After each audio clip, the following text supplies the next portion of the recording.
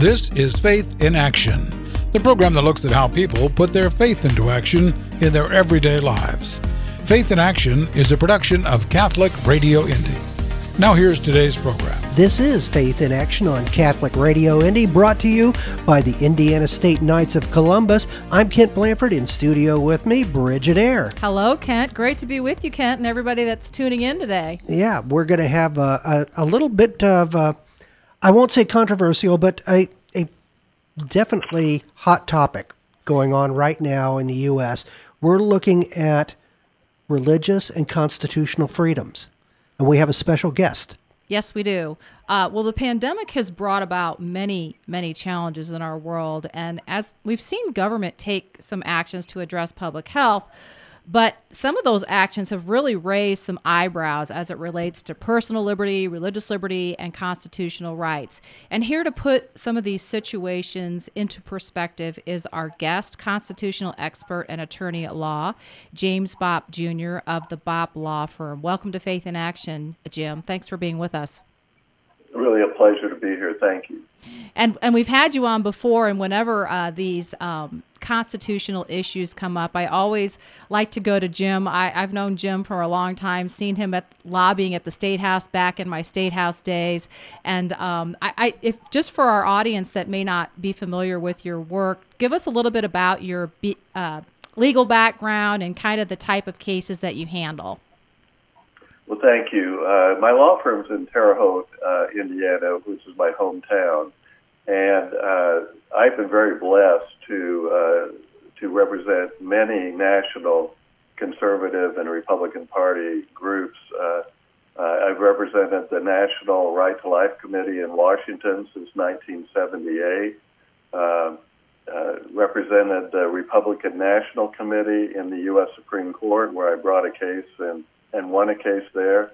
And I've been I represented pretty well every national conservative group at one time or another in one thing or another. So I've had a national practice, a lot of constitutional issues I've litigated, including winning 9 cases in the United States Supreme Court. So I have a lot of experience with these issues and am now involved, pertinent to your topic, in a case regarding Indiana University.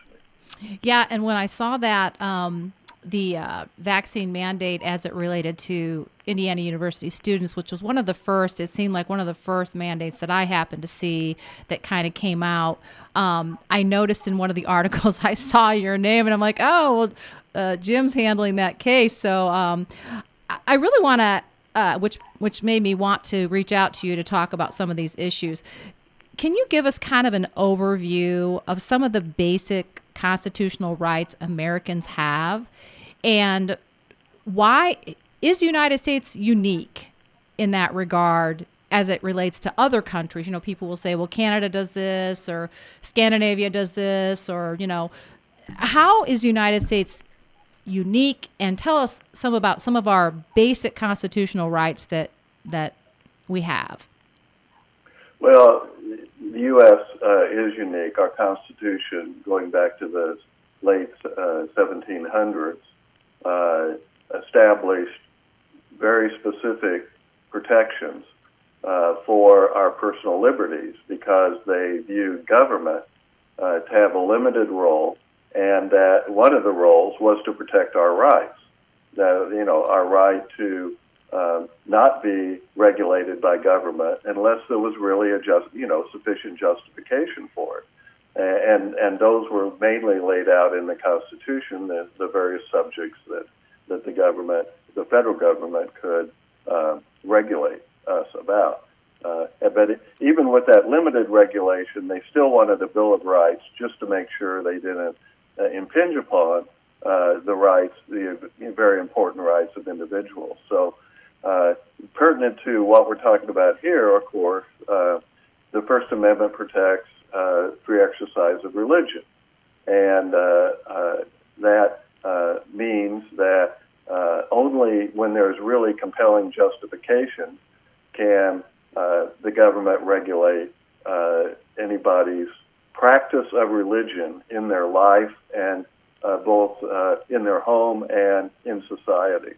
The second thing pertinent to what we're talking about is that the Supreme Court has recognized that we have a right to bodily integrity and autonomy, including medical treatment choice. And, when the government comes along, as we're now seeing, and they are requiring you could be at great penalty, requiring you to take a chemical into your body that the government is mandating. You could not get, more of an invasion of your bodily integrity than to stick a needle into your arm and introduce chemicals into your body. And so, and there's also a series of cases that specifically apply to medical treatment. In other words, you just can't, the government cannot force you. You have a right to refuse or consent to medical treatment. The government cannot force you to have medical treatment, again, unless there's really compelling justification. Now, there are cases when that might be the case, and I'll be happy to talk about those. But generally speaking, what it requires is the government to justify these invasions of your rights. And that's really where the fight right now is, because what Indiana University and other government entities are saying is, well, we don't have to justify this. We just have to have experts that say it's necessary. And if that's the case, then case over. We're saying, no, you still, because rights are being violated, you still have to justify it. So let me ask you, we're talking with Jim Bopp of the Bopp Law Firm. He is a constitutional expert, and we're talking about constitutional rights as it relates to religious liberty and personal liberties. I want to ask you, what are, okay, so if there is, let's talk about vaccine mandates. If there is a certain mandate, let's just say vaccine mandate, how do exemptions play into that? Do they or do they not? Well, because you can have a mandate that no exemptions, and then you can have a mandate with exemptions. Is there a difference in terms of litigation when there are exemptions? Just as an example, just as a question, or is it too? Go ahead. If it's a government mandate, of course, the Constitution applies. Okay. And the Constitution protects our religious liberty. It protects our bodily integrity and autonomy. It protects our medical treatment choice.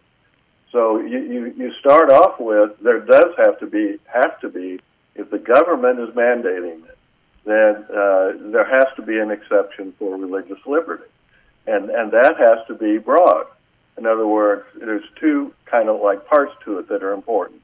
Number one is, no individual has to prove to the government the legitimacy, the rationality, or, that my religious belief is part of some denomination or something.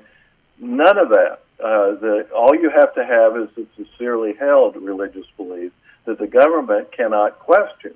All right, and then there has to be a protection for that religious liberty by a exception. Furthermore, when the government makes its mandates, they can't select out religion and religious practices and impose greater burdens. Like, for instance, California was very persistent in attacking religious assemblies. So they would say, well, if it's in a church, you can only have 10 people. But if it's in Walmart, you can have hundreds, all right? Well, the Supreme Court intervened in those cases where religion is being selected out for adverse treatment, and of course struck down those, the adverse treatment, so that religious assemblies, whatever the case may be, has to be treated just the same as any other similar, like, assembly. Okay. Like Walmart, as opposed to your Catholic Church.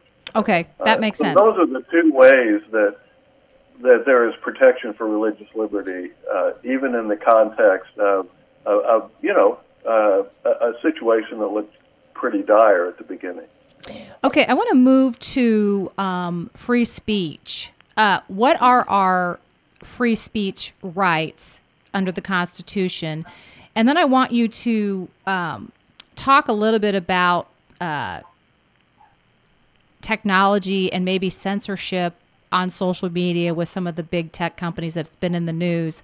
So tell us what our rights are, and then how does this piece of quote unquote censorship in big tech fit into that? Are they censoring? Is it, give us your perspective on all that. Yes, we also under the First Amendment, in addition to religious liberty, is the protection of the four indispensable democratic freedoms that allow us to conduct a representative democracy and ensure that citizens play the preeminent role in those elections. So citizens aren't like intervening or intruding into an election.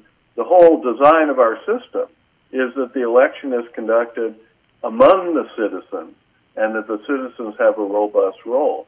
So that's where freedom of speech, press, assembly, and petitioning our government comes in, which is one half of the First Amendment. So, again, the government cannot limit free speech unless they have a compelling justification. A classic would be falsely yelling fire in a crowded theater. I mean, that's the example often used, and it's perfectly obvious that a falsely yelling a fire in a crowded theater is going to risk the lives of many people. Mm-hmm. And that's a compelling justification. But really, those compelling justifications are really rare because the whole point of the First Amendment was to protect our robust ability to speak to our fellow citizens about the government, about politicians, about what they're doing to us and for us, praising, criticizing them, whatever the case may be. Now, when big tech comes in, they are, of course, a private company. Mm-hmm. And the Constitution does not limit what a private company can do. So, generally speaking, there is the private company has a pretty robust power, if they choose to exercise it, to limit free speech by its employees, by what happens on its premises, that sort of thing. Now, we're getting into an area, though, where the size of big tech and its pervasiveness is raising concerns, all right? Mm-hmm. It is raising antitrust concerns. It is raising also whether or not big tech is working hand-in-hand with government.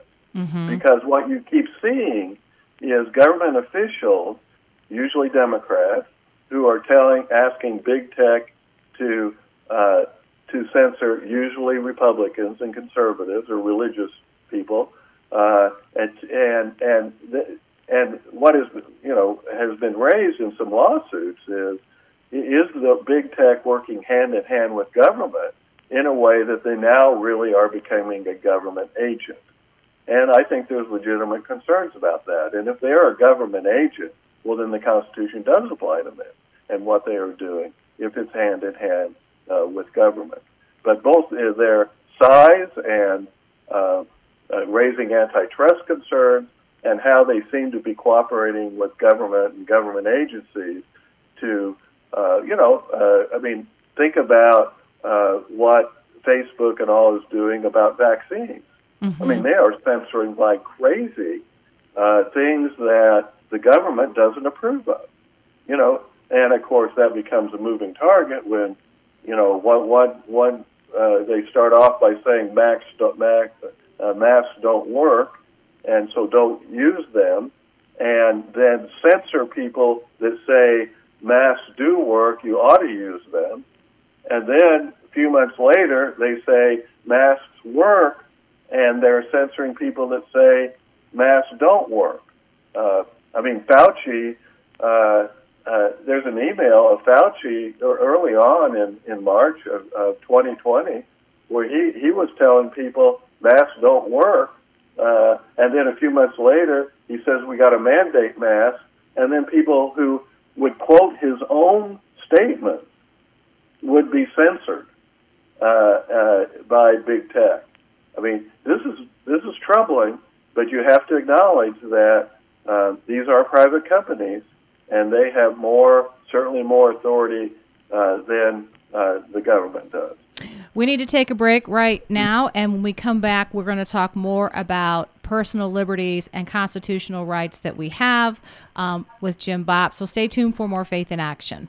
Across America, there are quiet heroes changing lives every day. When disaster strikes, they lend support. They give hope to those in need, warmth to the cold, and help to those society ignores. Over the past decade, they have given more than $1.5 billion and 700 million hours to charity. When it comes to making a difference, the Knights of Columbus are on the front lines. Become a knight and be the difference. Learn more at kofc.org. You know us as Catholic Radio Indy, but we're so much more than just radio. We're a voice for the church that's seldom heard in our chaotic world. We're confirmation for the strong of faith and encouragement and answers for those in doubt. We're there to rejoice with your triumphs and to be a voice of consolation through the dark times. We're a voice for vocations and proudly pro-life. We are Catholic Radio Indy and CatholicRadioIndy.org.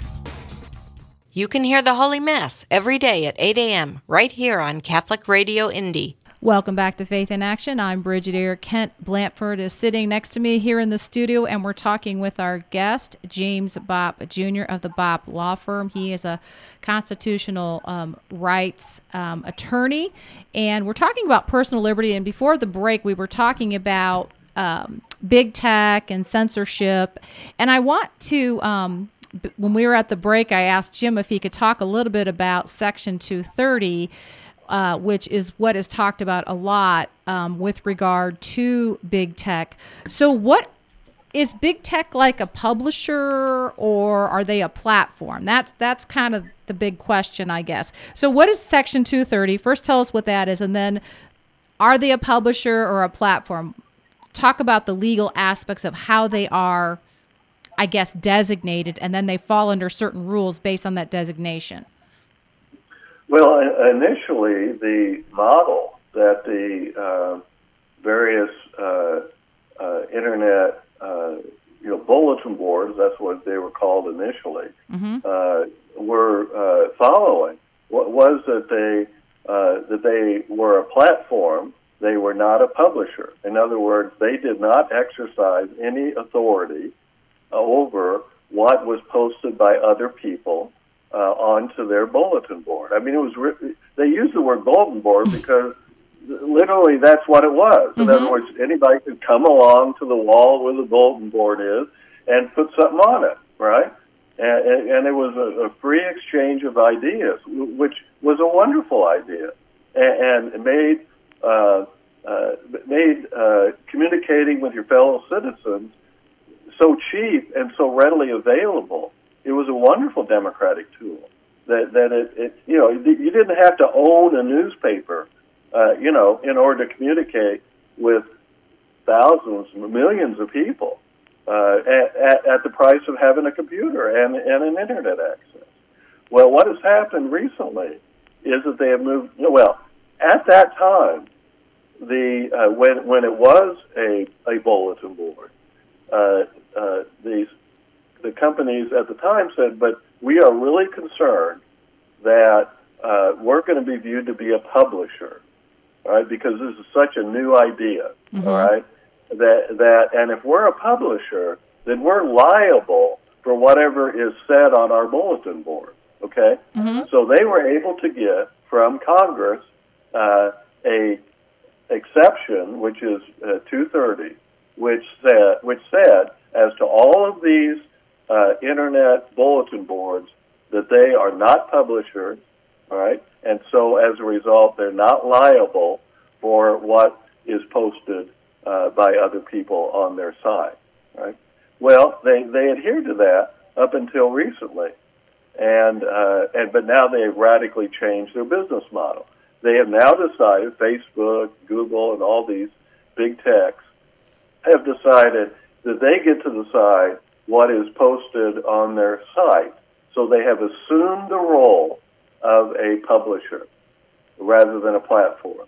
Well, what's the justification? If they want to take up the job of policing what people put on their site, then why do they have an exemption from liability for what is put on their site? And they are then so aggressive, so biased, so wide-ranging in their censorship that a lot of people are saying, well, hey, if they want to be the New York Times, fine, and have all your opinion, only your opinion posted on your newspaper, well, then why in the heck does Facebook get an exemption from liability for what people publish on their newspaper and now their platform? It used to be a platform, now a publisher. And I think there's a good argument for that. Why do they have government protection that New York Times doesn't have if they want to do the same thing as New York Times, which is to censor anything that doesn't conform to their point of view and only publish their point of view? It's hard to justify 230 in that situation. We only have about 5 minutes left, which I can't believe this is going so fast, but I think that's a really good explanation of where that's at. So where do we go from here, I guess, legally? Is there anything that, let's say people in the audience, they want to put their Catholic whatever up, but then they aren't able to, for instance, their Catholic views, because I think that's a concern, when, obviously many tenets of the Catholic Church are very countercultural. It might be considered conservative. Might be considered liberal in some other instances, but what can people do as the lay person in the pew as it relates to this issue? Is there anything citizens can do as it relates to 230, the Section 230, and this big tech problem that you're explaining? Yeah. Well, more importantly, I think that the big tech has adopted the point of view that anything that offends, quote, offends, end of quote, or is contrary to certain points of view are to be censored.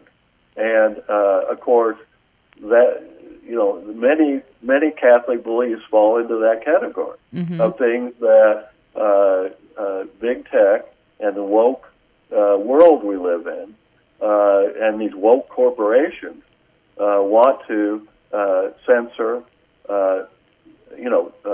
bar from their sites, even bar from their employment, for that matter.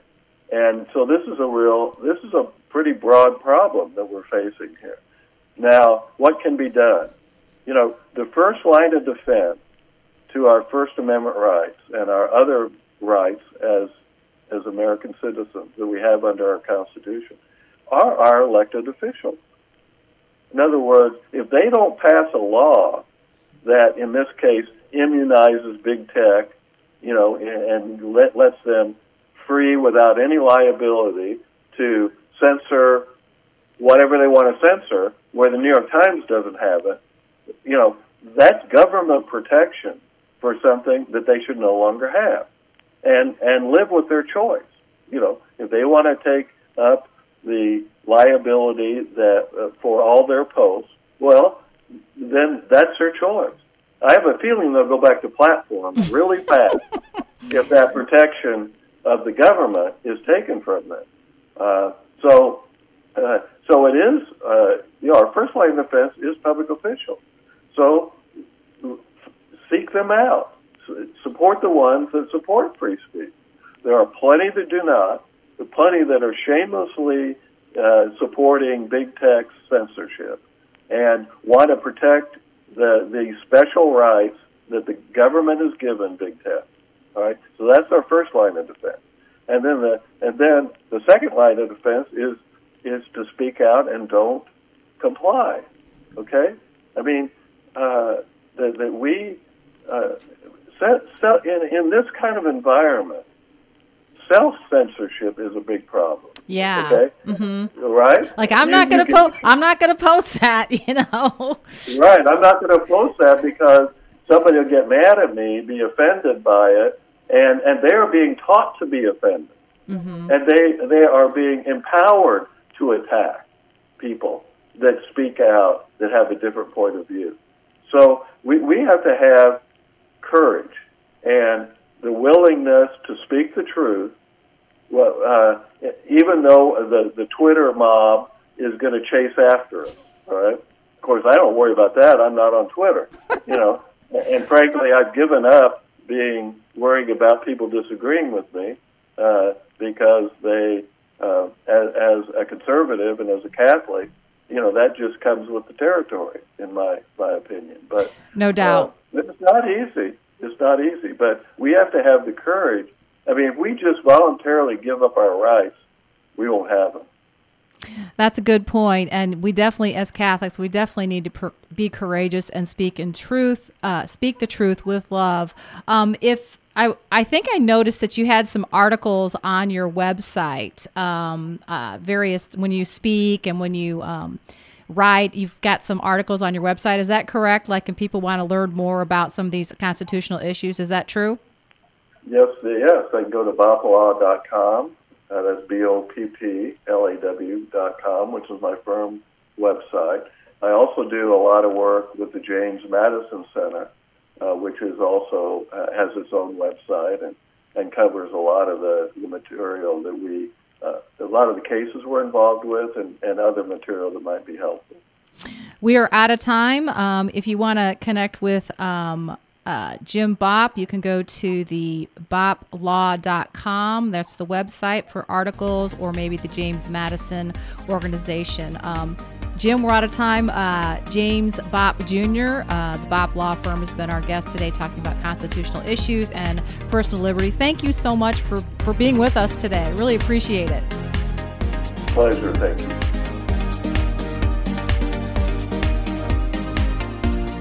You have been listening to Faith in Action, the program that looks at how people put their faith into action in their everyday lives. Faith in Action is a presentation of Catholic Radio Indy. You can hear this episode of Faith in Action again, or any past episode, at catholicradioindy.org. If you have a suggestion for a guest or topic for a future program, please call us at 317-870-8400 or email Jim at catholicradioindy.org.